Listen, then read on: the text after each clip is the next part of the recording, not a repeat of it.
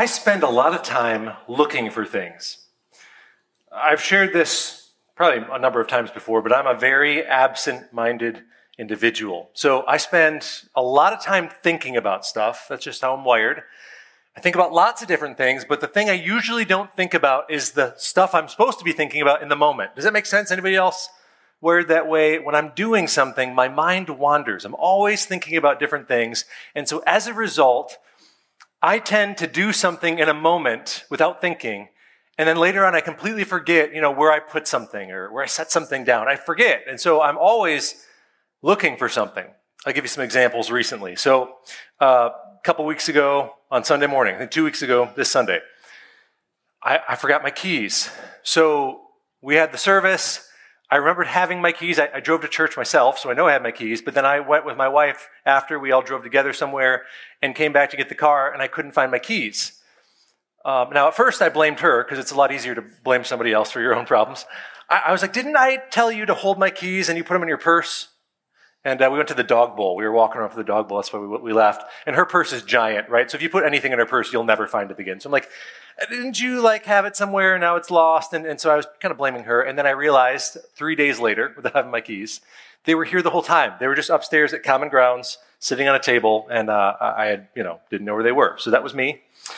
My fault. Another example is just from a little over a week ago. It was a Friday, and I couldn't find my laptop, my computer. I couldn't even find my computer bag. Now, that's a problem because on Fridays, I write my sermon. And so, I gotten ready in the morning, was getting ready to go to work and write my sermon, and I couldn't find all the stuff I work with.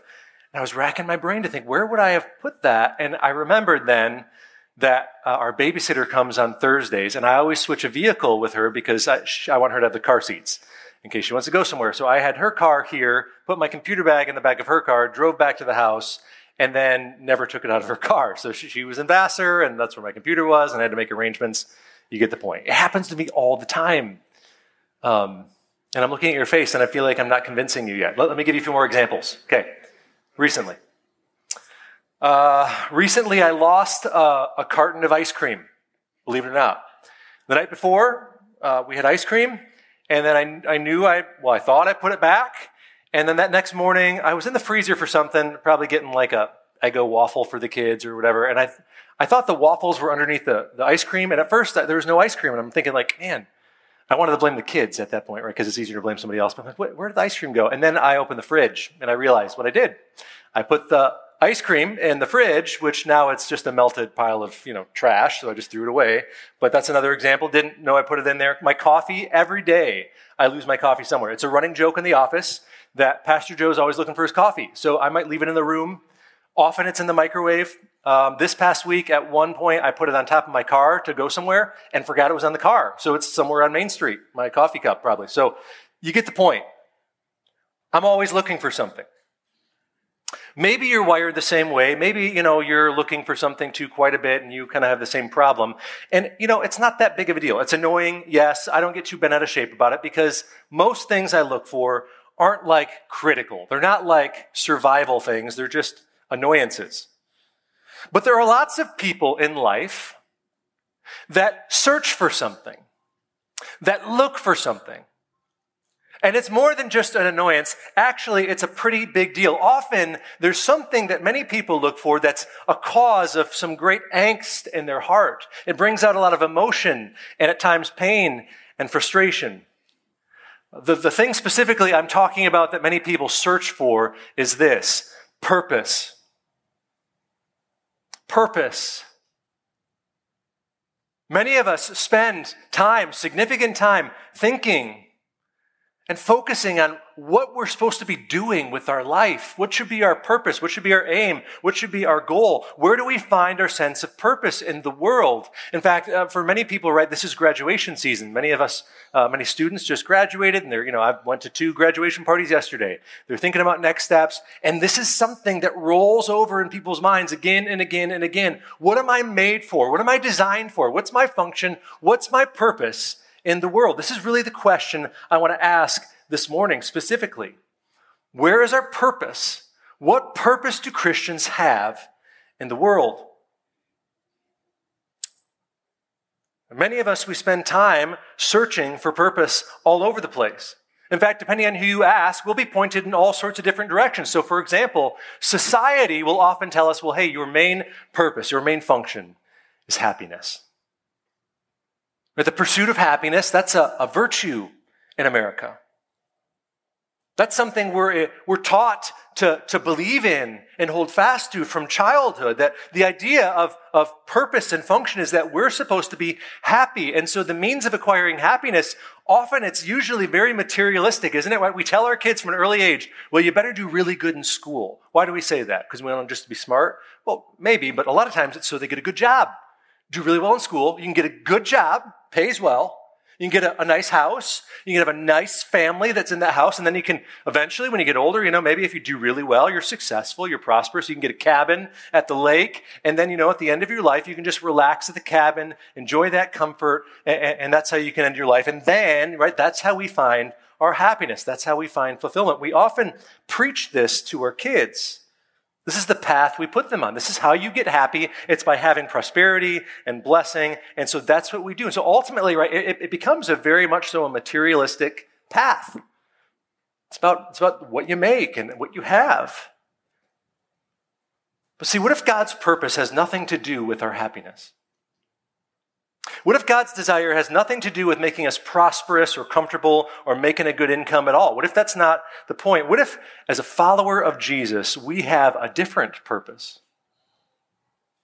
You see, I believe with all my heart this morning that for those of us here who belong to Jesus, I realize there are some of us who maybe we don't trust in Jesus, maybe we don't believe in some of these things, and that's okay. I'm glad you're here this morning, but many of us who are here, we would say, yeah, we're followers of Jesus. We've trusted in the fact that Jesus died on the cross for our sins and that he rose from the dead. We're not trusting in our own goodness to save us. We're not trusting in following the rules. We're believing that Jesus took our place and he did all the work, and we're trusting in him. So for those of you who are here, who are a follower of Jesus, I want to speak to you specifically right here, right now, to let you know I believe in my heart that God made you for a purpose.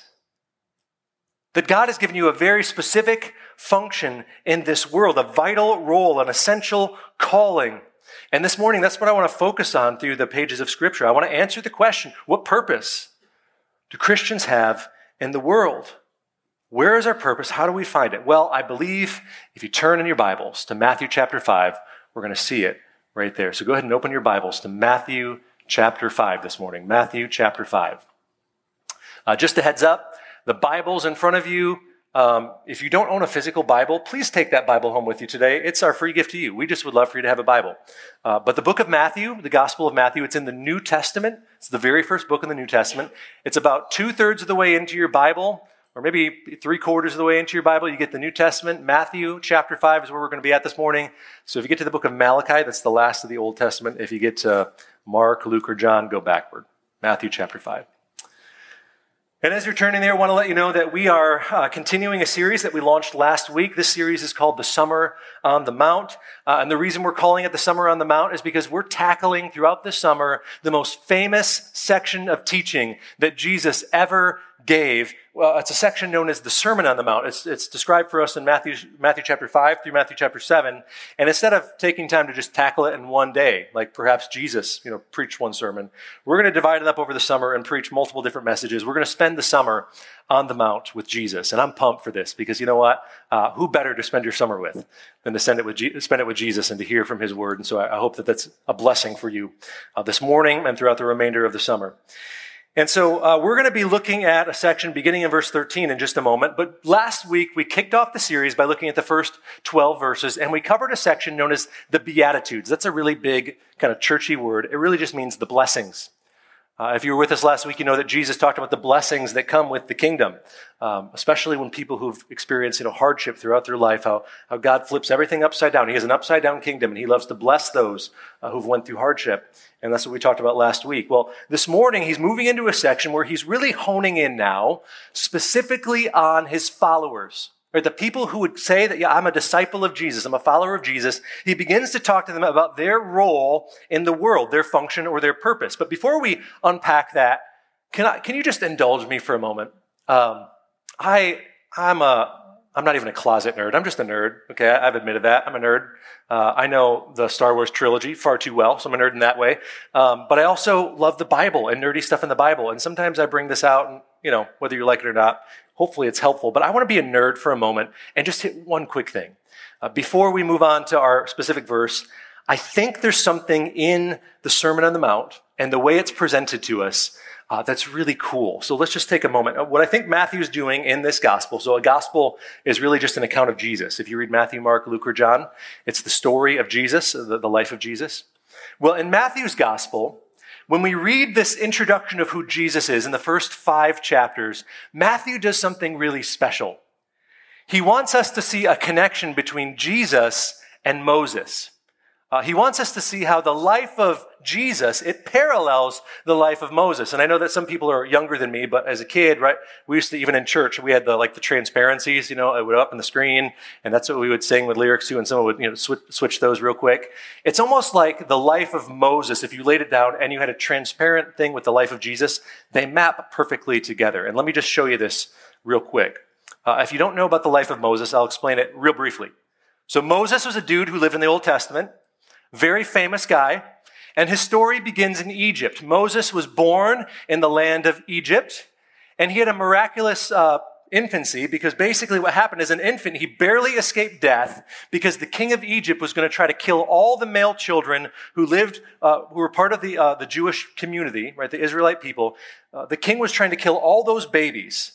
And Moses miraculously escaped in that story. And then eventually Moses grew up, and when he got older, he rescued his people, the Israelites, from the land of Egypt by crossing through the Red Sea. And remember, the water parted, they passed through the Red Sea, and that's how they experienced salvation.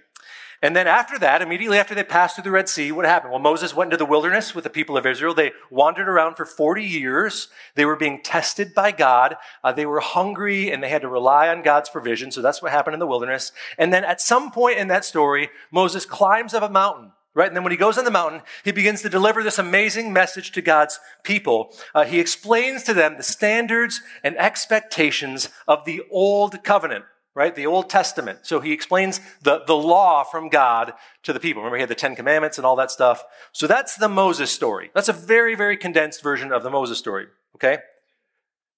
Now, Matthew, he picks up on that, and what he does is he writes this gospel in such a way where we see the Moses story in the life of Jesus. Let me just explain real quickly. Matthew chapter 1, Jesus is born. Matthew chapter 2, his family escapes, right, from the land. And where do they take him, the baby Jesus? They take him to Egypt. There in Egypt, why are they in Egypt? Well, because the king of Israel at the time, Herod, he's trying to murder all the male children, right? Just like what happened with Moses. He's trying to murder all the male children. And so Jesus' family, they end up going to Egypt to escape. Does it sound familiar? Okay. Then in Matthew chapter 3, Jesus grows up, he gets older at this point, and then he doesn't pass through the Red Sea, the waters of the Red Sea. He goes into the Jordan River and he's baptized, which is a picture of salvation. Coincidence? I think not. But it continues. Immediately after that, in Matthew chapter 4, where does Jesus go? He goes into the wilderness. For how long? For 40 days, fasting. So he's hungry and has to rely on God. You see the similarities. And then in Matthew chapter 5, what happens? Jesus climbs up a mountain and he begins to give a message to God's people. The standards and expectations of God's word, of the kingdom of God, just like Moses did. But unlike Moses, Jesus doesn't deliver the standards and expectations of the old covenant. Jesus delivers the standards and expectations of the new covenant. Jesus is a better Moses. He comes with a better message. Moses came with a message that was centered on law. Jesus comes with a message that's centered on love. And so what we see here, and the reason we did this little nerdy thing, you can take your nerd hat off for a second, is I want you to know, if you want to know what it means to live connected to Jesus as part of his kingdom, if you want to know what kingdom living looks like, turn no further than the Sermon on the Mount. Jesus walked up on that mountainside and he delivered this amazing new law, the law of love. This is what we have in Scripture. This is what we follow. This is what the Sermon on the Mount is all about. It's intended for those who are connected to Jesus by faith and part of this new covenant. So that's my introduction. Now we can jump into our passage. We're picking up in verse 13.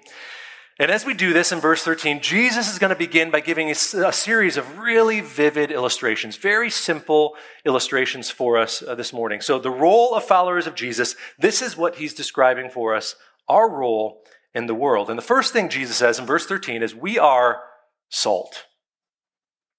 We are salt. Notice how Jesus says this. He says, you are the salt of the earth. But if salt has lost its taste, how shall its saltiness be restored? It's no longer good for anything except to be thrown out and trampled under people's feet. Now, as I begin to unpack this, the first thing that we need to understand is just that initial thing that Jesus says. He says that you are the salt of the earth. What does that mean? What does it mean to be the salt of the earth? Well, in the ancient world, salt had multiple purposes, many, many purposes. But there are two primary purposes of salt in the ancient world. Both of these purposes were connected to food. So first of all, salt was used back then, just as it is today, as a seasoning. Ancient people would use salt to season and flavor food. Now, I have to confess something. I love salt a little too much, right? I love salt to a fault. Like that rhyme there? I admit it. And the reason I love salt is because it just makes things taste better. It enhances things. It makes everything better. Salt, when it's added to something, it's not like it's giving it a different flavor, right? What it does is it draws out the flavors that are currently there, and it kind of makes it pop. Salt impacts and influences food in an amazing way. That's why I like it. I've heard that there are some people who don't like salt. Anybody here in the room not like salt? I mean, anybody willing to admit it? No? Okay. If you are, you're weird, so I'll just start there. So it's weird because salt is wonderful, makes things better. I enjoy salty snacks. I've shared my journey. Before I really liked chips a lot and things like that, but I've tried to get away from that, try to go to a little healthier eating. So now like the replacement for chips are like nuts. I'll eat some of those. And one of the best, not the healthiest nut, but pistachios. Wonderful, right? You've ever heard the salt and pepper pistachios? Oh man, they're great. But have you ever had an unsalted pistachio? Like, that's a waste of your life. Seriously. Allie picked up some, I think they were lightly salted ones from, they look almost exactly the same as the salted ones from Sam's or something, so it was a big bag. And it's false advertising. There's no salt in that whatsoever. So like I tried for a little while, and now the bag's just sitting in the cupboard. Like it's not even worth the effort, right? To peel all the shells off. Like it's bland. It doesn't taste good. So it's going to sit there for a while. I probably should throw it out, Allie. Sorry, I just left it in the cupboard. But either way, it's pointless, right? But you add a little salt to that, and all of a sudden it's delicious. It makes things better. Salt improves and enhances whatever it comes in contact with. And if you're missing this illustration, this is the point. Jesus says, Christians, followers of Jesus, we should be the same way in the world. When we go and mix and mingle in the world, we should be improving and enhancing and blessing and enriching those around us. We should be impacting the world around us for good. That's what salt does. Salt makes things better. And so as Christians, when we mix and mingle with our friends, are we improving the situation? Are we blessing others? Are we enriching people's lives? That's the question. Now, that's the main application for salt. It was a seasoning. But another one that was very prominent in the ancient world, less prominent today, was salt was also used as an agent of preservation, right? So if you had some sort of food that you didn't want to spoil or go bad, you would often wrap it, you cover it in salt. Salt would begin to preserve it. You'd pack it, right, the salt in there so it would preserve that food. So it wouldn't turn bad. It wouldn't decay. And again, Jesus says the same thing. As Christians, as followers of Jesus, when we go into the world, right, there are times where aspects of the world are prone. They're given to corruption and to decay. And as Christians, do we come in and do we preserve things? Are we an agent of sustaining what's going on around us? Are we improving, enhancing, enriching, sustaining, preserving those around us? Are we blessing the world? That's what we should be. That's what we should be doing. We are salt, Jesus says. Followers of Jesus have a purpose in this world. The purpose is that we are going into the world and we make an impact. This is the point that Jesus is trying to say. If we don't have an impact, then what are we? If we're not going into the world and influencing and impacting the world, what are we? Jesus says right here very clearly, if salt has lost its taste, how is its saltiness restored? It's not good for anything except to be thrown out and trampled under people's feet. Now for us, the salt that you put in your salt shaker, it's got a lot of purity in there. So, you just put the salt in there, and the idea of unsalted salt doesn't make any sense in our culture. But if you lived in the first century and you lived in Israel, it's likely that a lot of your salt was gathered up from the Dead Sea. If anybody's been to Israel, amazing place there, but there's the lowest point on the surface of the earth is found in the land of Israel. It's at the Dead Sea. At the Dead Sea, if you go there, there's a big deposit of salt, even there in the past, but even today. And so I visited there, and I'm a terrible swimmer, just so you know, but in the Dead Sea, it's not hard to swim at all because you're so buoyant. Salt makes you float. So I literally just floated just in the middle of the water because you can't really, it's even hard to go under that. You don't want to because it'll kind of burn, but it's so salty. And so what would happen in the ancient world is they would gather up salt from the Dead Sea. But in that material, right, you'd have all sorts of other minerals and all sorts of other things deposited in there. And so the idea would be you would use salt, but maybe if it was put in water, you'd have a residue left over. And that residue was no longer salty. And so what was that used for? There was nothing. You just cast it out, right? You just trample it. It doesn't mean anything. And so maybe this is what Jesus is picking up. But the idea here is, as Christians, we have a purpose. We should go and influence and impact the world. And if we don't, what are we doing? We're no use. We're no good. And so Jesus is capitalizing off this. And the truth is, sometimes as Christians, we have this mindset, right? That we, as Christians, we need to stay in our little holy huddle, right? We're all gathered here today, and we need to stay here and make sure that nobody else comes in and infiltrates our territory. We like to huddle up. We like to surround ourselves with people who look like we look and act like we act, believe what we believe, think what we think, do the things that we do. And often we think that part of our purpose in life isn't to venture out into the world. No, we got to stay here in the Christian bubble. And by golly, just make sure we do all these Christian things. Our job isn't to be part of the world. No, that's garbage. That should be cast out from our mind. It's something that we should trample over. No, the truth is, Christians, we don't have to be of the world, but we should be in the world. Don't avoid the world. Don't escape from the world. Don't push the world away. Make an impact for the world. As Christians, we're called to go out, enhance, bless, improve, preserve, and make things better. Our design by God is to be people who make an impact. This is our purpose in the world, and Jesus makes it very, very clear for us. So the first thing we see, number one, very simple, we're salt. That's the first thing. Now, the second thing that Jesus says next is also very simple. We are also, as Christians in the world, we're light. We're light. Notice what he says in verses 14 through 16. Jesus continues. He says this, "You are the light of the world," speaking to his followers. He says, "A city that's set on a hill, it can't be hidden, nor do people, they light a lamp and put it under a basket. But no, they put it on a lampstand, and it gives light to everyone in the house." He says, "In the same way, let your light shine before others, that they may see your good works and give glory to your Father who's in heaven." Now again, Jesus uses an awesome illustration, very simple, here to describe the purpose of Christians in the world. He says that you are lights of the world. You are the light of the world. Now, we don't have to take time right in this service to talk about what light was like in the ancient world, right? We don't have to try to describe what would they have used light for in the ancient world. Well, they used light for the same thing we use it for. Light has a very basic purpose, right? Why do we use light? Why do we need light? To see things around us, to know what's going on. Light is something that's essential. Without light, you can't see. And so the primary purpose is to help people know what's going on. It's to help them see reality. Whether it's sunlight, whether it's a lamp, whether it's a light bulb, it reveals truth around us. It's used to guide us. Light is used to direct us. And light is used to keep us from stumbling in the darkness. That's why light exists. Or recently, my wife, maybe it was a year or so ago, got a bunch of little night lights. I don't know, maybe it was like an Amazon thing or something. I'm not sure.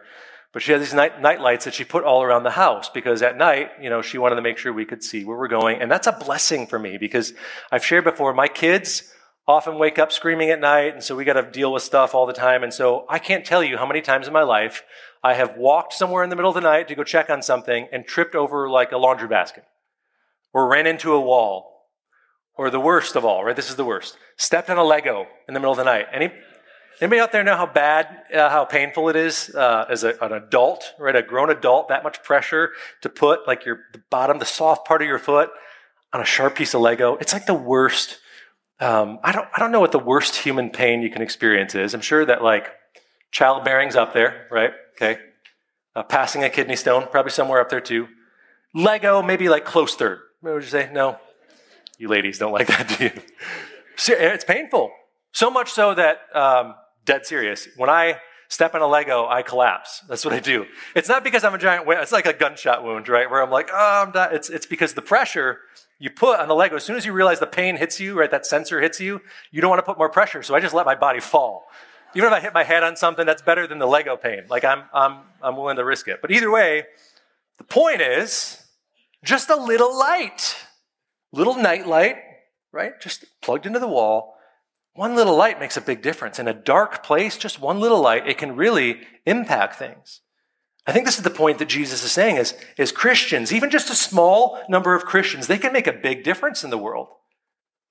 Just like a pinch of salt, right, in food or something, it can make a big difference. A little light in a dark place can make an impact. And so as followers of Jesus, right, the idea here is that we have been rescued from darkness. We once were blind to our sin, dead in our sins and transgressions. We were lost and without hope.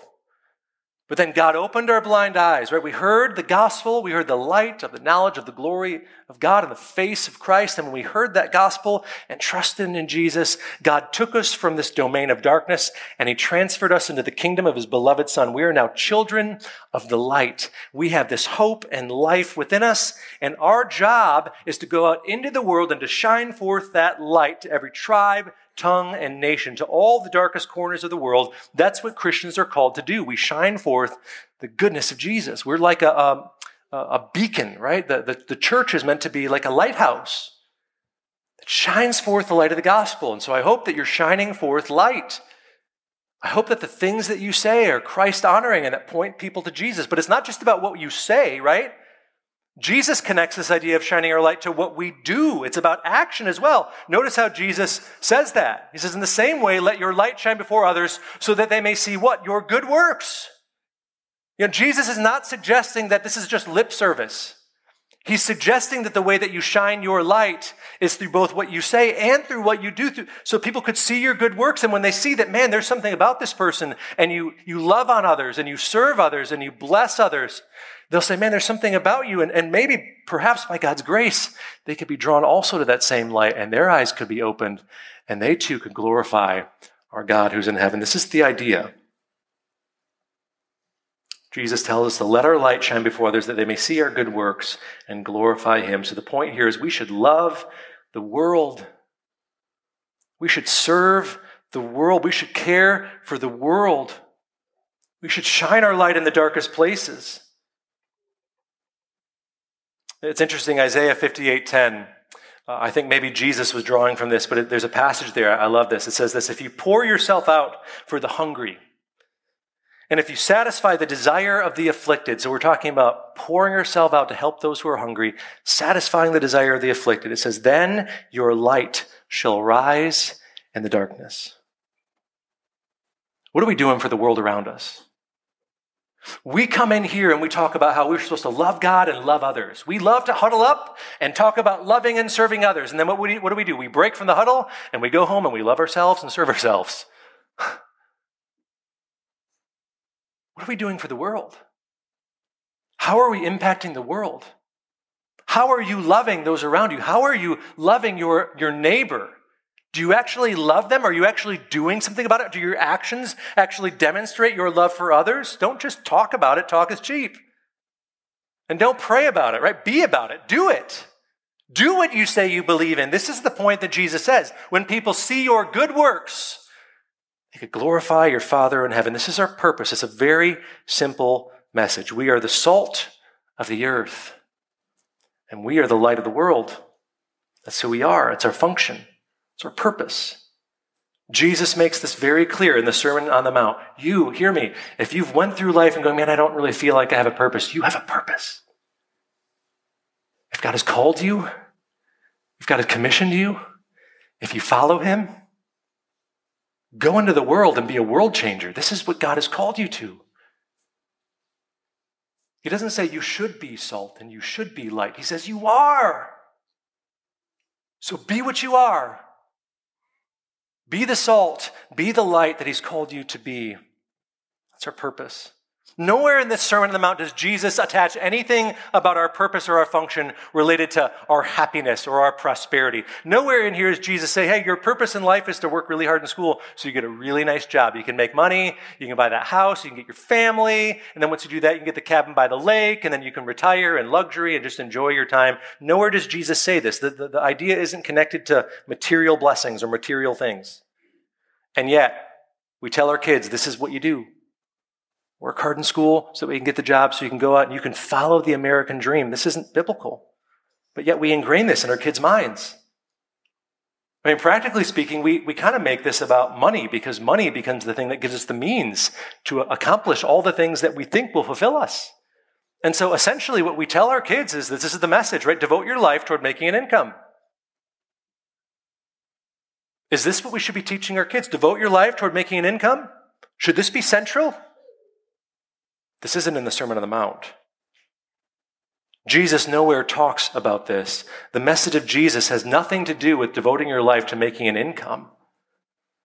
No, what Jesus says here, and this is the big idea, very simple, is devote your life toward making an impact. This is what your calling is. Devote your life to making an impact. As Christians, we are to be world changers. Salt and light. We're called to influence, enhance, improve, preserve, and bless the world around us that's in darkness. This is our calling. We're to go into the world and to be what God has called us to be, salt and light. That's our function. And the truth is, if we focus on the other stuff, the material blessings and the money and the house and the job and all that, there will be people who will be impressed by that. They'll say all kinds of things like, boy, you sure are successful. Look at what you've accomplished with your life.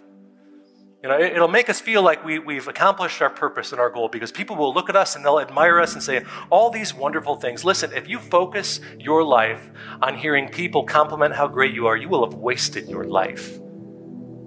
You'll have wasted your life. Don't live to see the admiration of men. Live to hear the affirmation of Jesus.